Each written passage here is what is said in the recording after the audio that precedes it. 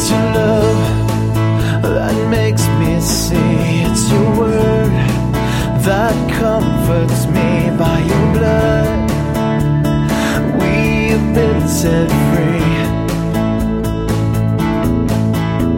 And Lord, give to us a passion for your word, that we may grow and walk in all your ways. On behalf of Calvary Chapel Redding, welcome to the Bible teaching ministry of our senior pastor, Jim Jarrett. Here's Pastor Jim with today's study, designed to help us grow in the Word. Amen. You may be seated. Turn your Bibles to the book of Daniel. There's just so much in this book that is so relevant to what's going on and where we are as a nation. I just couldn't get away from the book of Daniel yet. So turn to Daniel chapter 6. Daniel chapter 6, where we have one of the most popular and well-known Bible stories of them all, the account of Daniel's deliverance from the lion's den. Now, as you're turning, just a couple of things to note. First of all, the second half of the book of Daniel, chapters 7 through 12, contain the prophetic visions that God gave to Daniel concerning the future of the world. But the first 6 chapters of Daniel are the career of Daniel in chronological order. In the first chapter, Daniel is probably a young teen, 14 to 15 years old. But as we open up to chapter 6 this morning, Daniel is an old man, probably in his 80s.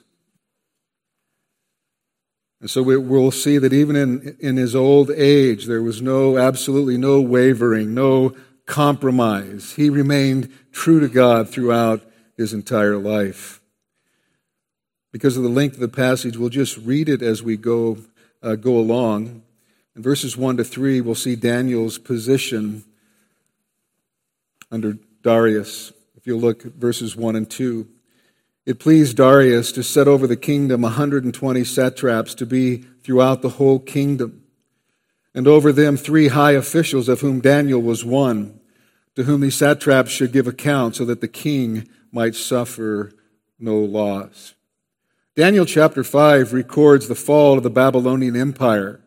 It was conquered by the Medes and the Persians, who were united together as one great power under King Cyrus in 550 BC.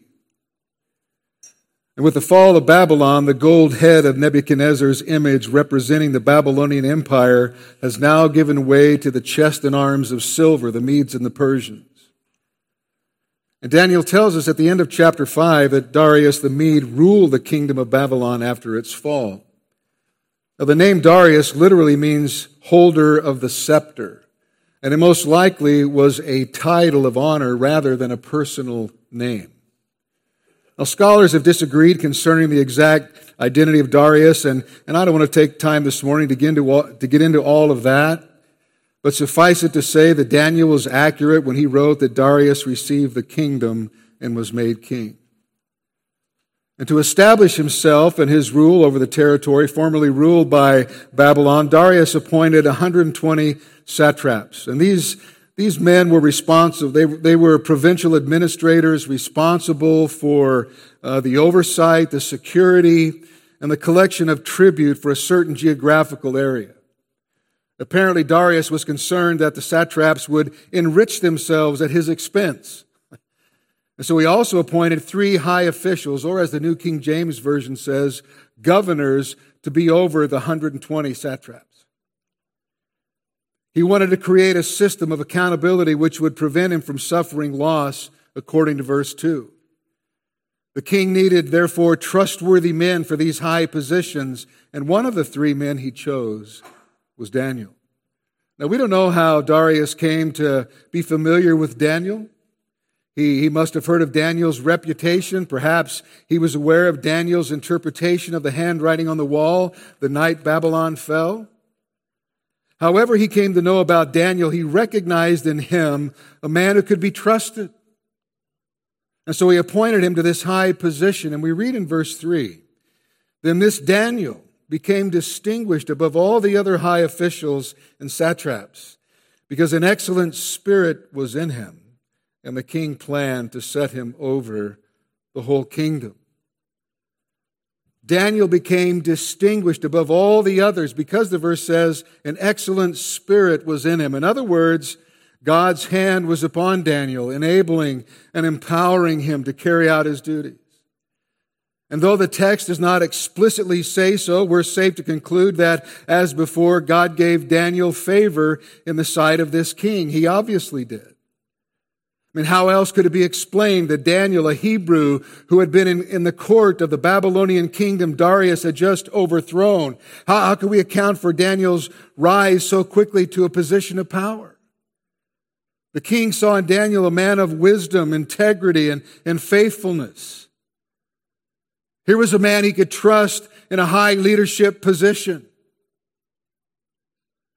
You know, it's often said today that every man has his price. That's not the way it was with Daniel. The fear of God ruled in his heart. His honesty was beyond question. His life was marked by moral excellence and unblemished integrity, and he could be relied upon to be unquestionably loyal to the king. And so, recognizing Daniel's abilities, Darius planned to promote him, actually placing him in charge of the entire kingdom. But when word of the king's intentions got out, the other officials became jealous of Daniel's success and his favor with the king. And they could not tolerate for one moment a Jew being in such a high position. And so they began to plot Daniel's ruin. In verses 4 to 9, we have the officials' plot. Notice verse 4. Then the high officials and the satraps sought to find ground for a complaint against Daniel with regard to the kingdom. But they could find no ground for complaint or any fault, because he was faithful, and no error or fault was found in him. As hard as his enemies tried to find some basis for accusing him to the king, to get him removed from office, they could find absolutely nothing. Nothing. Because he was faithful. And no error or fault, it says, was found in him. And this certainly does not imply that Daniel was sinless, but rather that he was a man of great integrity, blameless in the conduct of his professional life. I mean, there were no skeletons in Daniel's closet. I mean, imagine that. Imagine looking as hard as you possibly could at a public servant who had been in office some 70 years and finding absolutely nothing wrong. I mean, that's beyond amazing. And that certainly says a lot for Daniel. And being in the public eye is not an easy place to be. Envious people are always attempting to bring down a political rival, looking for dirt wherever they think they might find it. But when Daniel's enemies examined his life, they could find nothing to attack, nothing to accuse.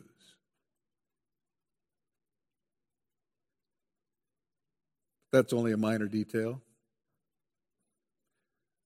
Not a problem for them. They'd come up with something. In verse 5, we read, Then these men said, We shall not find any ground for complaint against this Daniel, unless we find it in connection with the law of his God. Because Daniel had a reputation for being devoted to God, these men knew that they were not going to be able to trap him in some kind of evil. But they also knew that he would be faithful to his God in all circumstances. And so they quickly arrived at the conclusion that they would somehow have to use Daniel's faithfulness to God against him. They would have to devise a plan whereby Daniel's religious beliefs, convictions, and practices would come into conflict with loyalty to the king. And so they decided to trap Daniel by creating a law to ban him from worshiping God. Sounds familiar, doesn't it? But you see, that presented a bit of a difficulty for these men because the Medes and the Persians had no law prohibiting monotheistic worship. Again, that's only a minor problem. They decided to make one. We read in verses 6 and 7. Then these high officials and satraps came by agreement to the king and said to him, O King Darius, live forever. All the high officials of the kingdom, the prefects and the satraps, the counselors and the governors are agreed that the king should establish an ordinance and enforce an injunction that whoever makes petition to any god or man for 30 days, except to you, O king, shall be cast into the den of lions. And so they came before the king representing themselves as the spokesman for all of the government officials of the kingdom. But of course, that was a blatant lie because Daniel was one of the highest officials and he certainly wasn't in on this.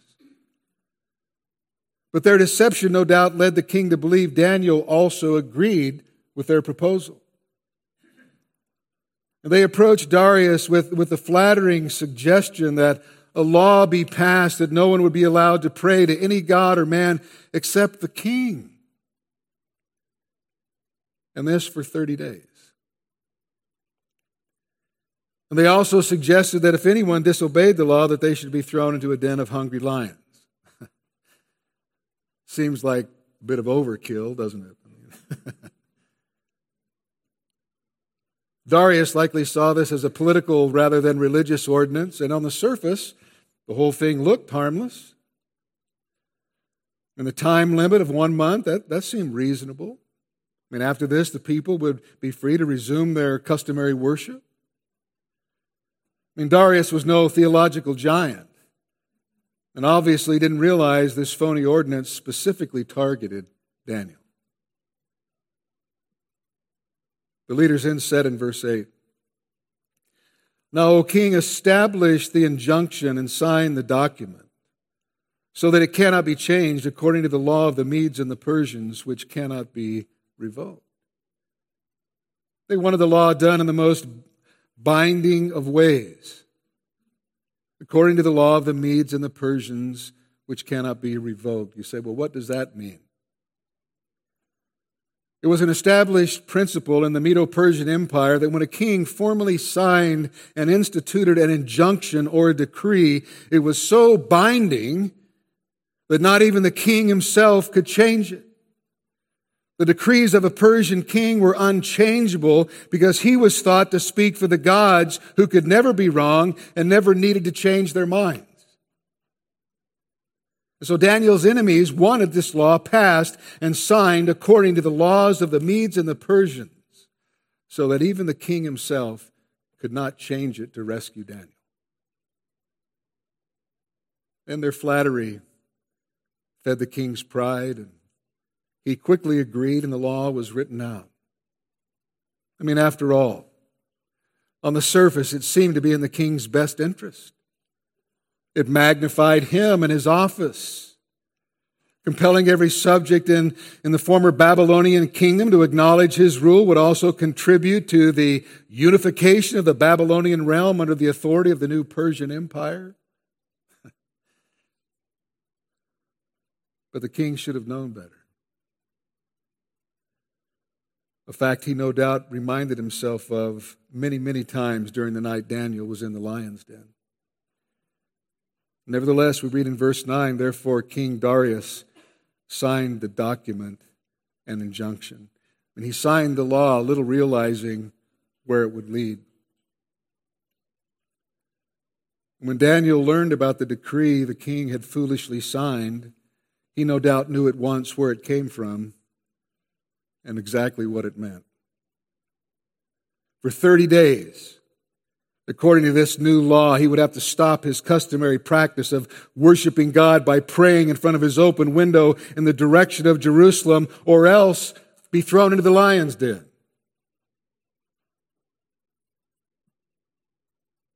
And someone might say, 30 days? I mean, what's the big deal? It's not too bad. It's only 30 days. It's not as if he had to bow down. It wasn't as if he had to bow down before an idol, as his friends Shadrach, Meshach, and Abednego were told they must do. And he could let his devotion slide for a month. And after all, there are a lot of professed Christians today who probably allow a month or more to slide by without any meaningful devotions. So what's the big deal? Well, we may think like that today. Many do. But not Daniel.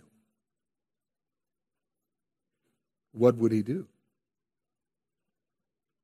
What would you and I do? Spurgeon, commenting on this chapter, said, "Suppose the law of the land were proclaimed, no man shall pray during the remainder of this month on pain of being cast into a den of lions. How many of you would pray? I think there would be rather a scanty number at the prayer meeting. Not but what the attendance at prayer meetings is scanty enough now. But if there were the penalty of being cast into a den of lions, I'm afraid the prayer meeting would be postponed for a month, owing to pressing business and manifold engagements of one kind and another." What did Daniel do? Well, in verses 10 to 15, we see that he's entrapped by the plot. Notice verse 10. When Daniel knew that the document had been signed, he went to his house where he had windows in his upper chamber open toward Jerusalem. He got down on his knees 3 times a day and prayed and gave thanks before his God as he had done previously. The New King James says, as was his custom since early days. In other words, this is what he had done throughout his entire life. This was his custom since early days. This was Daniel's daily practice. I mean, not a single day went by that Daniel didn't pray on his knees before God in front of an open window facing toward Jerusalem. And so the nation's laws might change. But God had not changed, and Daniel was not going to allow the law to deter him from the daily practice of his faith. And so he simply continued his pattern of prayer, as was his custom, which obviously made it easy for his enemies to gather the evidence necessary to convict Daniel. But Daniel refused to be deterred. He continued worshiping God, praying and giving thanks to Him as he had always done. And so here was Daniel, a minority of one man among many hostile enemies. He apparently didn't even have the support of his 3 friends, Shadrach, Meshach, and Abednego, because they're not mentioned as they were in the incident involving Nebuchadnezzar's dream in chapter 2. No doubt if they would have been present, they would have supported Daniel, so perhaps they'd been transferred to other parts of the empire. Or perhaps by this time they had actually died. I mean, Daniel was elderly in his 80s. And so here was one man standing alone in the midst of an utterly pagan culture. All were against him. And anyone who knew his convictions would have laughed at them. Yet in all of this vast empire, Daniel was the one man who we could say really had it together. He knew there was one true God, and he knew who that true God was. And he knew that that God was powerful. He knew that that God could deliver him if he chose to do so. But above all, Daniel knew that obeying and serving the one true God had to be the supreme goal in his life. And we need to point out something important here about Daniel. What he knew, he practiced openly. You know, some people practice their faith in God privately and only confess Him if they're asked. Probably because they don't want to offend anyone. They don't want to be seen as a religious radical. I mean, heaven forbid. And so they back off and they keep silent. They keep their convictions private and to themselves. Well, Daniel didn't do that. And in this, he showed true greatness. Because instead of hiding his convictions, he knelt down before his window in the side of Babylon and he prayed as he always had done. Unafraid, undeterred, he knelt down and prayed as he always had done. I don't know about you, but I believe we need more Daniels. More people who are willing to bring their awareness of God and His laws off the reservation, so to speak. People who are willing to open their windows, so to speak, and to serve and honor God before a watching world. And someone might say, well, look, all Daniel had to do was stop praying openly in front of an open window for 30 days. So why did he just simply close the window and pray out of sight? Better yet, why did he pray at night in bed? I mean, after all, isn't prayer a private matter? You know, what compelled him to pray publicly, knowing it would bring him to the lion's den? Well, today we could ask the same type question. Why not worship at home? I mean, after all, isn't our relationship with God a personal matter? So why gather together corporately when we're being told by the government not to and to stay at home? Why? Well, for the same reasons Daniel refused to pray in private. Number one, private disobedience would have been hypocritical, and it would have hindered his testimony. You see, Daniel's enemies expected him to worship publicly, disobeying the law. That's why they had it passed in the first place. They knew he was faithful to worship his God. Secondly, it was necessary in order for Daniel to persevere in his normal disciplines of godliness. Daniel had a lifelong habit of praying toward Jerusalem 3 times a day. His enemies knew this, and they were confident that he was going to continue. I mean, Daniel was not going to set aside the biblical practices that were normal in pursuing godliness. And number 3, Daniel refused to pray in private because this particular law was utterly inconsistent with and contrary to God's law. And to make that point, Daniel had to publicly violate that law. And what Daniel did in praying toward Jerusalem was according to Scripture. In 1 Kings 8, Solomon asked God to give special notice to the prayers of his people when they prayed toward Jerusalem and the temple. He said, "May you hear the supplication of your servant and of your people when they pray toward this place." It does not seem possible for Daniel to pray to God toward Jerusalem other than by literally looking in that direction. And this meant his window would be open and he would be visible when he prayed. And so he did. He prayed publicly in defiance of the law of the Medes and the Persians because he believed there was no other choice. To do otherwise would have been to compromise, and Daniel would not compromise his deeply held convictions. He would not compromise the Word of God. And Daniel prayed really not out of rebellion against the king. Rather, he defied the king's order out of obedience to the greater command of God. Just as the apostles would later say, we must obey God rather than men.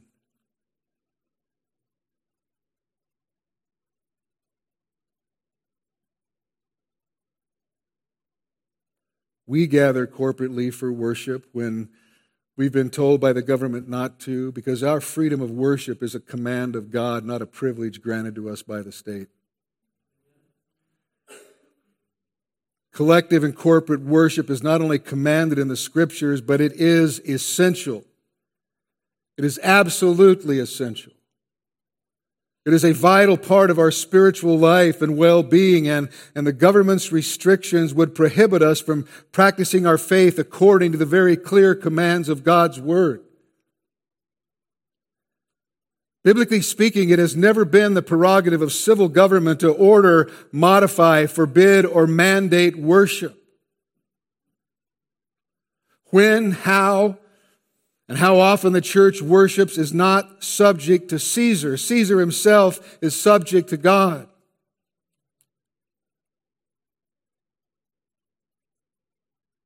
No nation, no government or government official has a right to restrict, limit, or forbid the assembling of believers for worship.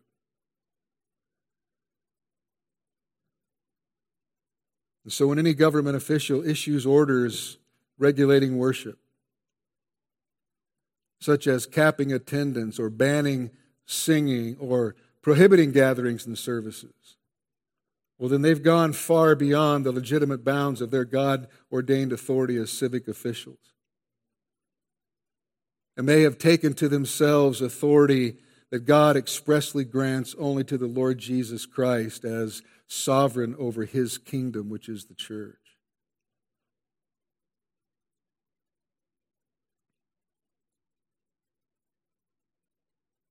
As someone said recently, Christ is Lord over Caesar, not vice versa. Christ, not Caesar, is head of the church. And we regret that the government has placed us in this position. But we must humbly and respectfully disagree with the restrictions they continue to place upon the church, because we must obey God rather than men. And like Daniel, we meet corporately not out of rebellion against the government. Rather, we are defying the government's order out of obedience to the greater command of God. Back to Daniel. I mean, think about this. Daniel's reputation for spiritual commitment was so great that even his enemies knew that he would obey God rather than bow to the king's decree.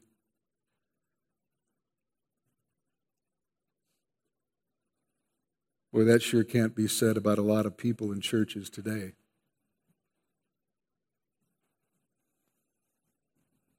Daniel's enemies knew that he would not compromise.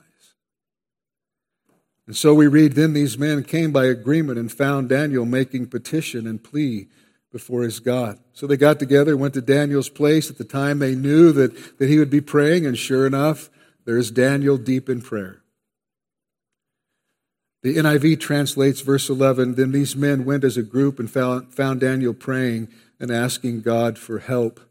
I like that translation, because there's no doubt in my mind that is exactly what Daniel was doing. And he was not oblivious to the peril that he was in. I mean, even though his outward calm might make one think that he was not taking the threat of execution seriously, Daniel was very much aware of the danger he was in. He knew that he would most likely lose his life. So no doubt he was asking God to help him, that he might honor the Lord either in life or in death, whichever God and His sovereignty determined. And after finding Daniel praying, we read in verses 12 and 13, these men came near and said before the king concerning the injunction, O king, did you not sign an injunction that anyone who makes petition to any god or man within 30 days except to you, O king, shall be cast into the den of lions? The king answered and said, the thing stands fast, according to the law of the Medes and the Persians, which cannot be revoked. Then they answered and said before the king, Daniel, who was one of the exiles from Judah. Notice they didn't say Daniel, one of your 3 governors, one of the high officials, the man you were going to appoint over the entire kingdom. No, they want to be as derogatory as they can. Daniel, who was one of the exiles from Judah, pays no attention to you, O king, or the injunction you have signed, but makes his petition 3 times a day. I mean, these guys were not stupid. They approached the king very, very carefully, because accusing a man the king really liked was a really dangerous proposition. And so they began by asking the king about the law which had just gone into effect, and he reiterated that he had indeed passed the law forbidding any prayer to be made except to him for the next 30 days. He also acknowledged again the penalty for breaking this law was to be cast into the lion's den. And then at this point, the conspirators shocked the king with the news that Daniel had violated this new law. In fact, they said he's not only broken the law once, he persists in violating the law. Showing complete disregard for the king and his authority. Of course, that wasn't true. Daniel intended no disrespect for the king, only a higher, much higher respect for God.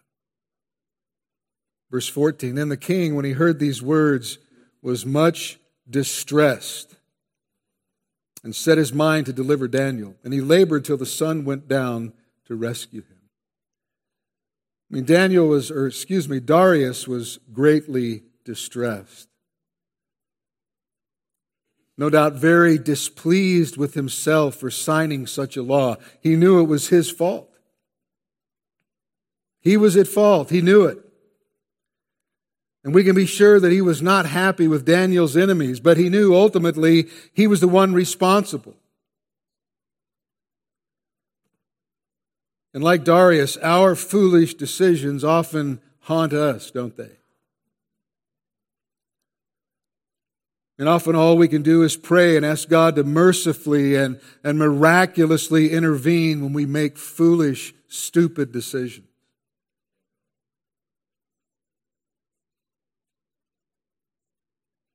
When the king heard about Daniel, he spent the remaining daylight hours trying to figure out a way to rescue him. Because according to the Eastern custom, the execution was to be carried out on the evening of the day the accusation was made and validated. And Daniel's enemies would not be put off. Verse 15, these men came by agreement to the king and said to the king, know, O king, that it is a law of the Medes and Persians that no injunction or ordinance that the king establishes can be changed.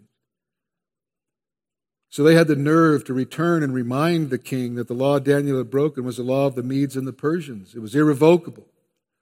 And therefore he was bound by the law that he had signed. In verses 16 to 18, we see Daniel's punishment. Then the king commanded, and Daniel was brought and cast into the den of lions. The king declared to Daniel, may your God whom you serve continually deliver you. The king had no choice but to follow through with the execution, and so no doubt very reluctantly he gave the order for Daniel to be brought in and then cast into the lion's den. And unlike Nebuchadnezzar, who defied any god to deliver the 3 Hebrews from death in the fiery furnace, Darius actually spoke words of encouragement to Daniel. It would seem that he followed Daniel right to the lion's den, and his final words to him were, may your God whom you serve continually deliver you. Humanly speaking, Daniel was left all alone to face his fate. Yet the king's last words to Daniel pointed to a higher source of help, God. The God who promised in Isaiah, when you pass through the waters, I will be with you, and through the rivers they shall not overwhelm you. When you walk through the fire, you shall not be burned, and the flame shall not consume you, for I am the Lord your God, the Holy One of Israel, your Savior. We read in verse 17, and a stone was brought and laid at the mouth of the den, and the king sealed it with his own signet and the signet of his lords, that nothing might be changed concerning Daniel. The stone was put in place over the mouth of the den, and it was sealed by the king, and no man dared tamper with it. And this may actually have been to protect Daniel as much as to make sure that no one tried to rescue him. Darius knew Daniel had powerful enemies who might kill him if perchance the lions did not. Verse 18, the king went to his palace, and spent the night fasting. No diversions were brought to him, and sleep fled from him. The king suffered more than Daniel. I mean, this thing that he had done was one of those matters you just cannot stop thinking about. And we can imagine what was going on in the king's mind, going through his mind that night. How could I have been so foolish? An innocent man is suffering tonight because of my stupidity. And the king was in misery, and his thoughts would not give him any rest. His sleep fled from him, it says. He didn't sleep at all that night. How could he? He had been deceived by his officers. His most trusted servant had been set up, falsely accused, and then cast into the lion's den as a result of a law that he signed. And as powerful as he was, Darius was powerless to rescue Daniel. And there's no doubt in my mind that Daniel had a much better night's rest than Darius. We see Daniel's deliverance from the den in verses 19 to 23. So after a fitful night, the king, no doubt, was glad when the sun began to rise, and we're told in verses 19 and 20, then at daybreak the king arose and went in haste to the den of lions. As he came near to the den where Daniel was, he cried out in a tone of anguish. The king declared to Daniel, O Daniel, servant of the living God, has your God, whom you serve continually, been able to deliver you from the lions? And you wonder if Darius was really expecting an answer. I don't know. Daniel, servant of the living God, has your God, whom you serve continually, been able to deliver you from the lions?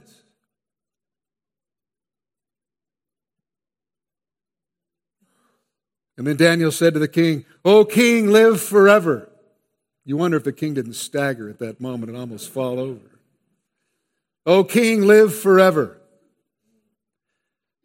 My God sent his angel and shut the lions' mouths, and they have not harmed me, because I was found blameless before him, and also before you, O king. I have done no harm. And Daniel's reply proved that his God was indeed living and able to deliver him. And the implication that God is the living God, and that He rewards those who trust Him, was the most important discovery that Darius could make that day. When Daniel was cast into the lion's den, God sent His angel, who not only shut the lions' mouths, but kept them from harming him in any way. And it's very possible that the angel in this miracle was the same person as the fourth man in the fiery furnace, the pre-incarnate Son of God, but we don't know for sure. Daniel was kept safe throughout the night, and he gave glory to God for delivering him, and he reiterated that he was innocent of any wrongdoing. And when Daniel said, I was found blameless before him, he was not implying that he was sinlessly perfect, but that in this matter he had been obedient to the Lord. He was innocent of any sin against the Lord and any crime against the king. He was not guilty of the charge of disloyalty to the king. He had done no harm, literally no hurtful act to the king. And then the king was exceedingly glad and commanded that Daniel be taken up out of the den, first part of verse 23. He was exceedingly glad. Well, you bet he was. First, because he still had his trusted governor available for service. And secondly, he was relieved that he was not going to have to live with the guilt and the memories associated with Daniel's death and the deceitfulness of his officials. And so with great pleasure, with exceeding gladness, the king gave orders to remove Daniel from the lion's den. And so Daniel was taken up out of the den, and no kind of harm was found on him because he had trusted in his God. When his 3 Hebrew friends were delivered from the fiery furnace, Neither their clothes nor their hair were singed. They didn't even have the smell of smoke. In the same way, when Daniel was lifted out of that lion's den, he was unscathed. He didn't even have a scratch. No kind of harm was found on him because he had trusted in his God. Daniel was preserved through faith. Though his cause was righteous, and though he was unjustly accused, those things in themselves did not protect him from the lions.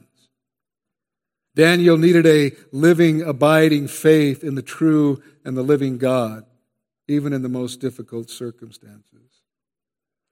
As one man said, though they were savage and hunger-starved, yet Daniel was kept from the paws and jaws of these many fierce, savage lions by the power of God through faith. The power of God sent an angel to protect Daniel in response to a prayer of faith coming from a consistent, abiding walk. And this perhaps is the incident the writer of Hebrews had in mind when he speaks of those who by faith stopped the mouths of lions in Hebrews 11:33.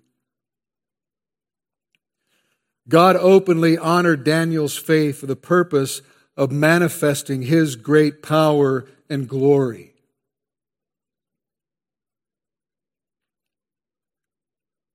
So Daniel was delivered from the lion's den, spared from a violent, horrible death.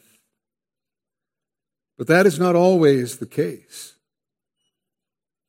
Sometimes God may choose to be glorified by permitting a trusted servant to be martyred. Many millions have been.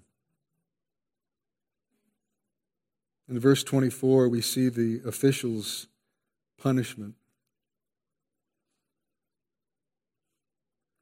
With much pleasure, the king commanded Daniel to be taken up from the lion's den, but then, with great indignation, we read in verse 24, the king commanded, and those men who had maliciously accused Daniel were brought and cast into the den of lions, they, their children, and their wives. And before they reached the bottom of the den, the lions overpowered them and broke all their bones in pieces. Listen, no one had to encourage Darius to do this. He was more than ready and willing to bring justice to bear upon those who plotted against Daniel. And so the king ordered their arrest, the arrest of the men who maliciously accused Daniel along with their families, and he had every single one of them cast into the den of lions. In fact, Darius probably would have cast these men into the lion's den even if Daniel had perished, because they had not been honest with him. And notice in verse 24 it says, and before they reached the bottom of the den, the lions overpowered them and broke all their bones in pieces. In case some skeptic tried to explain Daniel's miraculous deliverance by suggesting that, well, perhaps the lions had the flu, they weren't feeling well that day, or they weren't hungry, or perhaps they were just old, toothless lions. No, we're told here that the lions devoured Daniel's enemies and their families. They could not harm Daniel, but they performed just as expected with anyone else, thus proving it genuinely was angelic protection from God that saved Daniel. Like Haman in the book of Esther, Daniel's accusers died in the same trap they set for Daniel. You see, God not only delivers his people from their enemies, he also delivers their enemies to the judgment they deserve for oppressing his people. But it may not always happen in this life. However, if they remain in an unsaved state, it will surely happen in the life to come. And the king issued a new decree in verses 25 to 27. In response to God's miraculous deliverance of Daniel, look what the king said. Then King Darius Darius, wrote to all the peoples, nations, and languages that dwell in all the earth, peace be multiplied to you. I make a decree that in all my royal dominion people are to tremble and fear before the God of Daniel. For he is the living God, enduring forever. His kingdom shall never be destroyed, and his dominion shall be to the end. He delivers and rescues. He works signs and wonders in heaven and on earth. He who has saved Daniel from the power of the lions. And so the king's decree really is very similar to Nebuchadnezzar's. It's addressed to all the people of his kingdom and really anyone else who would hear and heed it.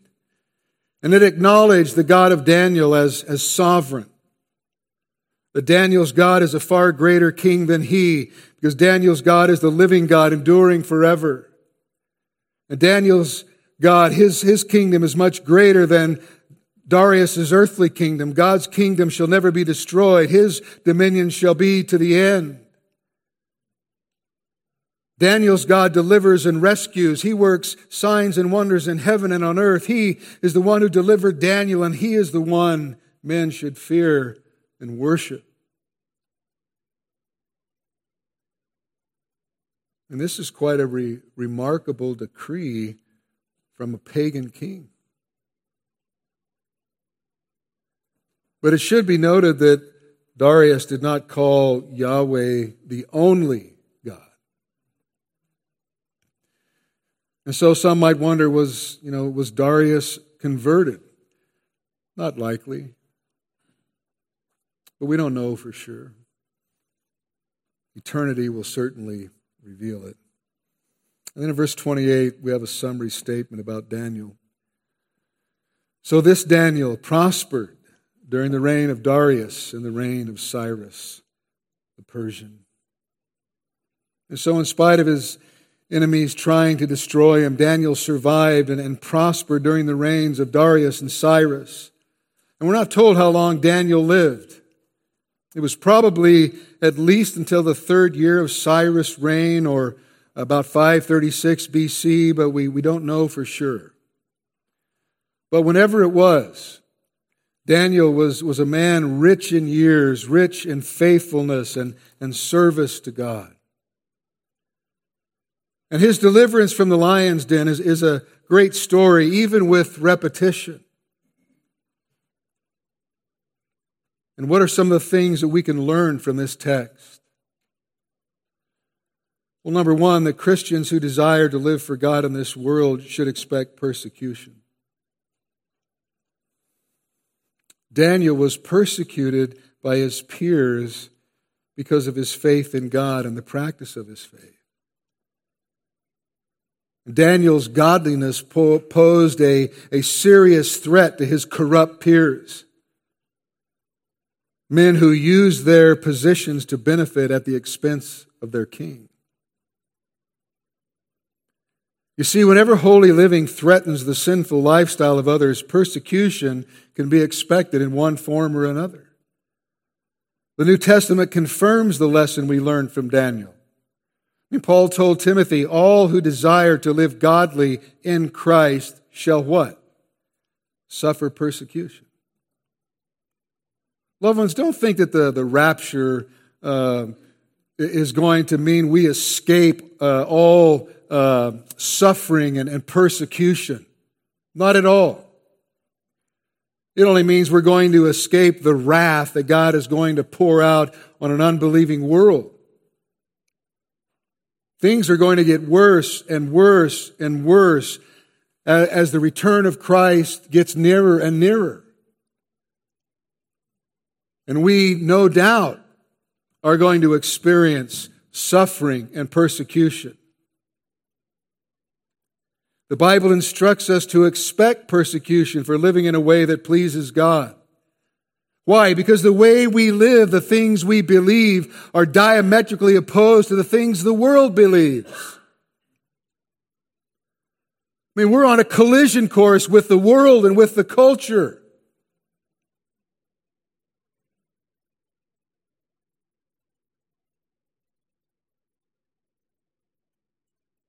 We should expect persecution for living in a way that is pleasing to God.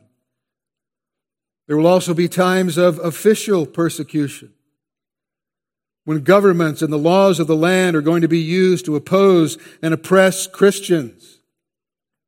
We're seeing actually a bit of that now.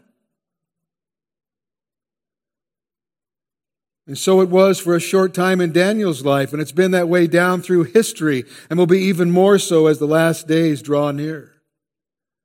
And as Americans, we've never known governmental opposition and persecution because of the gospel and the practice of our faith until now. We're seeing the beginnings of it, the very beginnings of it, and it's only going to get worse. I received a newsletter Friday from Pacific Justice Institute. Let me read you a portion of it. Last Thursday, Supreme Court Justice Samuel Alito stated during a speech before the Federalist Society that in certain quarters, religious liberty is fast becoming a disfavored right and is viewed by some as not a cherished freedom, which is often just an excuse for bigotry and can't be tolerated, even when there is no evidence that anybody has been harmed. Alito then noted cases where coronavirus restrictions blatantly discriminate against houses of worship in California and Nevada were actually upheld by the Supreme Court, stating that in both cases the rationale was that the court should defer to the governors. Alito continued that this deference meant that Nevada treated casinos more favorably than houses of worship. 2 weeks ago, Santa Clara County authorities filed a lawsuit against Calvary Chapel San Jose senior pastor Mike McClure. Pastor McClure personally faces at least a $350,000 fine for an alleged violation of Governor Newsom's and the county's restrictions on maximum occupancy for in-person meeting for church services, because they've been meeting since the middle of May, just as we have. The church, McClure said, cares about the whole body. He said he was not forcing anyone to come to church in person. I don't want to break the law, but I'm also called to preach the gospel.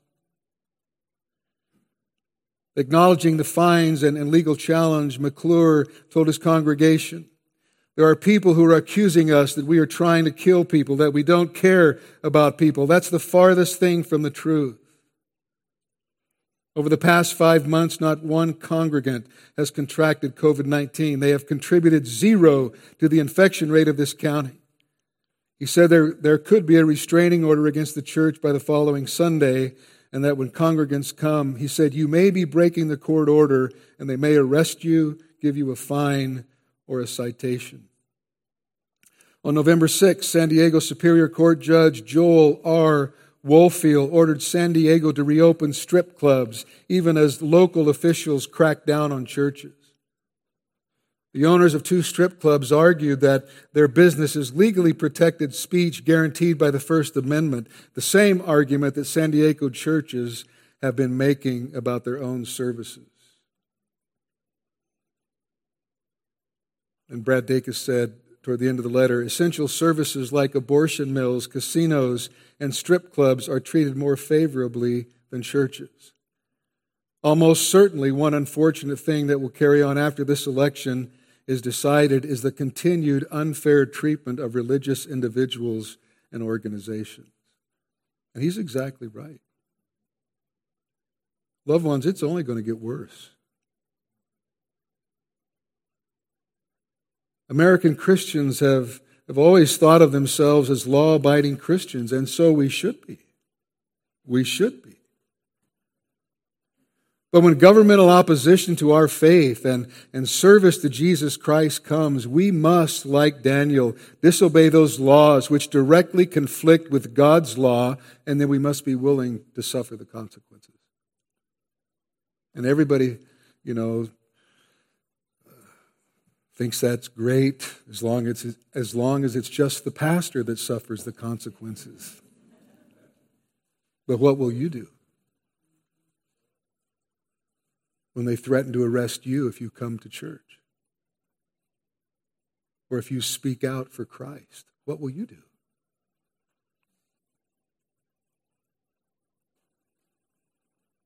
Christians in other parts of the world know what this is like.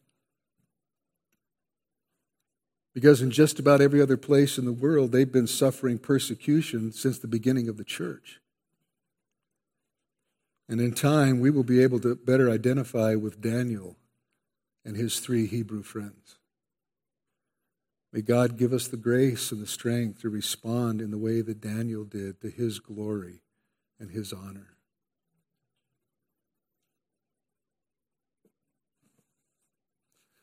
Secondly, the account of Daniel is an example of divine deliverance. Daniel's persecution didn't come about because of his sin, but rather because of his righteousness. He suffered because he was godly. And when Daniel was found guilty under the law of the Medes and the Persians, the king was unable to save him, but God's hand was not hindered. And as Daniel went to the lion's den, God sent his angel, shut the lions' mouths, and he also brought about the destruction of Daniel's enemies. And the account of Daniel's deliverance is written to assure believers of every age that God is able to deliver his people even when men are unable to do so. What the king of the most powerful kingdom on earth could not do, God did. And it was not a problem at all. God knows how to deliver his own from judgment and also how to deliver his enemies to judgment. But even though we can be confident that God will deliver the righteous and destroy the wicked, we may not be certain how and when he will do so. Because there are many times when God allows the wicked to prosper in this life, leaving their day of judgment for eternity. Read Psalm 73. It's what puzzled Asaph until he said, God showed me their end. And there are many times when God allows Christians to suffer persecution and death. God does not always rescue his servants.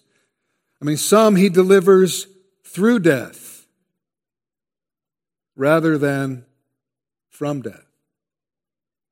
In Hebrews 11, we find 2 kinds of saints.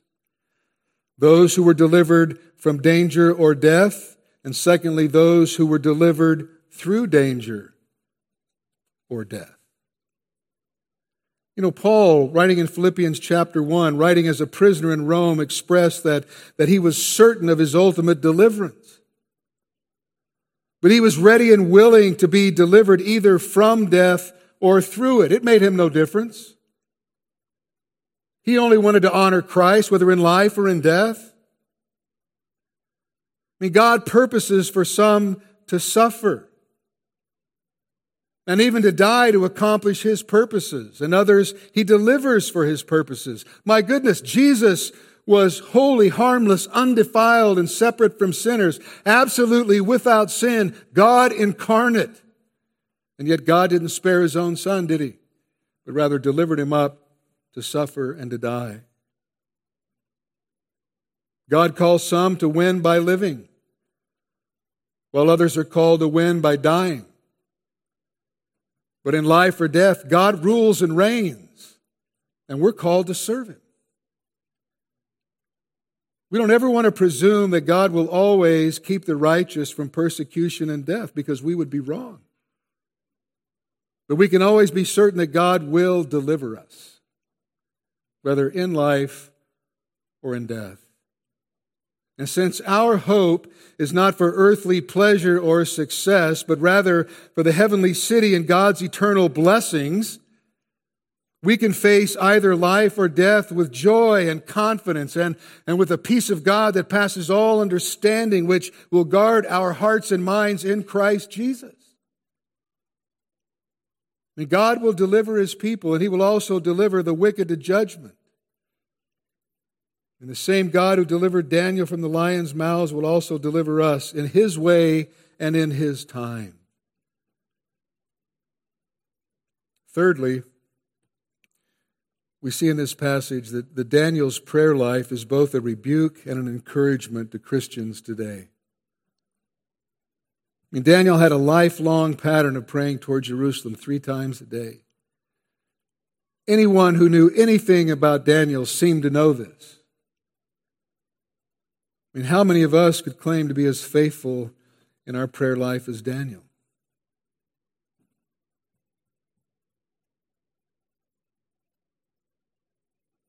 Does anyone who knows anything about us know that we're faithful in our prayer life, know that we're faithful when it comes to our worshiping God on a regular basis?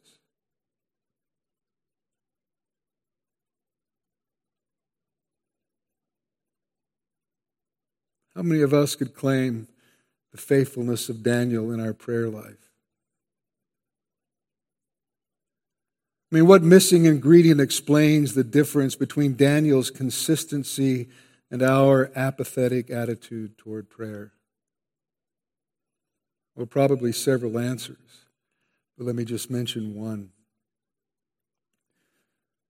According to verse 10, when Daniel prayed, he gave thanksgiving.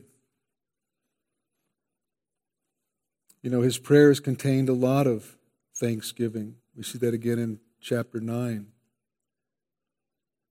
You see, Daniel was very much aware that every provision, every circumstance, every event, including those which came from his enemies, came from the hand of God for his good and for God's glory. God's blessings were so rich, so frequent, and so gracious that Daniel couldn't possibly cease praying for 30 days. He'd get too far behind in his praise and thanksgiving and never get caught up. And Daniel also saw himself as continually dependent upon God for his every need. That's not something we see among American Christians with all their affluence. Daniel saw himself as powerless without the provisions that God gave to him daily. He saw himself as unable to please God and his earthly superiors apart from God's grace. He prayed because he was aware of how great his needs were. He had to pray because he knew that only God could meet his needs. And this is why our prayer lives, mine included, are so weak and so anemic and so sporadic and undisciplined. And we don't fail to go to bed at night because we know we need to. And our body reminds us of being tired. We don't fail to eat because we know we must. We don't fail to take time for ourselves, time for pleasure. But we really do not sense the desperate need to pray. And that is due in part to the fact that we fail to grasp our daily dependence upon God and His provision for us. All too often, we forget that it is only God who can meet our fundamental needs.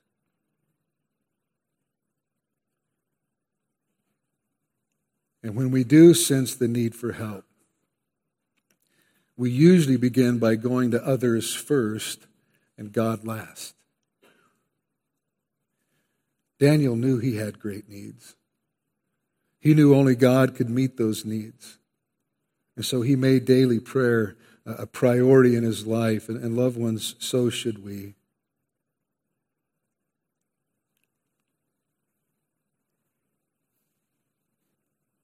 We're only going to be able to make it through the difficult days ahead of us if we're living in utter dependence upon God, and our prayer life is the indication of that dependence. And our lack of prayer is a very loud declaration of our independence. May God help us to be like Daniel. In Sunday school years ago, and maybe they still sing it, I don't know, there was a little song that we sang as children, Dare to be a Daniel. Anybody remember that song? Nobody? Man, I'm really old. And just let me read a couple of lines from it. Dare to be a Daniel, dare to stand alone, dare to have a purpose firm, dare to make it known. Standing by a purpose true, heeding God's command, honor them, the faithful few. All hail to Daniel's band. May we be like Daniel. May we be like Shadrach, Meshach, and Abednego. May we not cower in fear or bow before government demands when they conflict with the commands of God. May we live our lives in absolute and utter dependence upon God, because whether we realize it or not, we are absolutely and utterly dependent upon Him. May God help us to realize that. And may God convict us of our lack of prayer. Maybe that's not an issue for you. And if not, praise the Lord. Be encouraged. But I think by and large, lack of prayer is a problem for every believer. Lack of attendance at prayer meetings is a huge problem in every church. I don't care if it's a celebrity pastor or not. Prayer meetings are, well, it's very sad.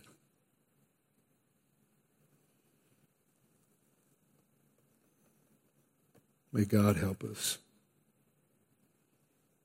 We wonder why the church, we wonder why our lives are in the shape they're in, our marriages.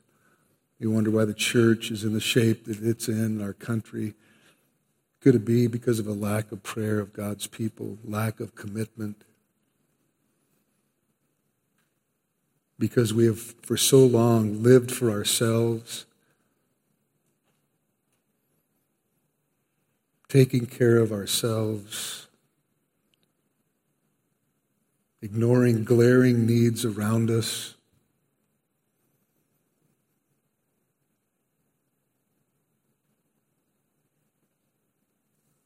God help us.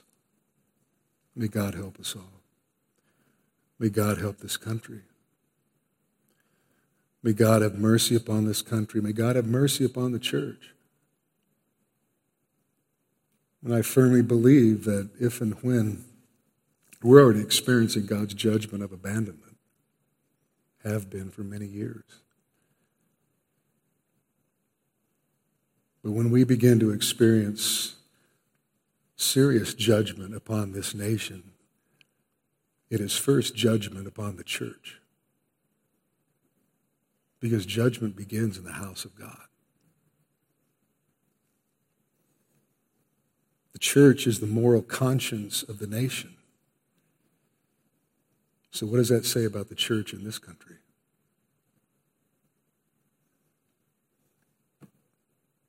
Dare to be a Daniel. Let's stand and pray.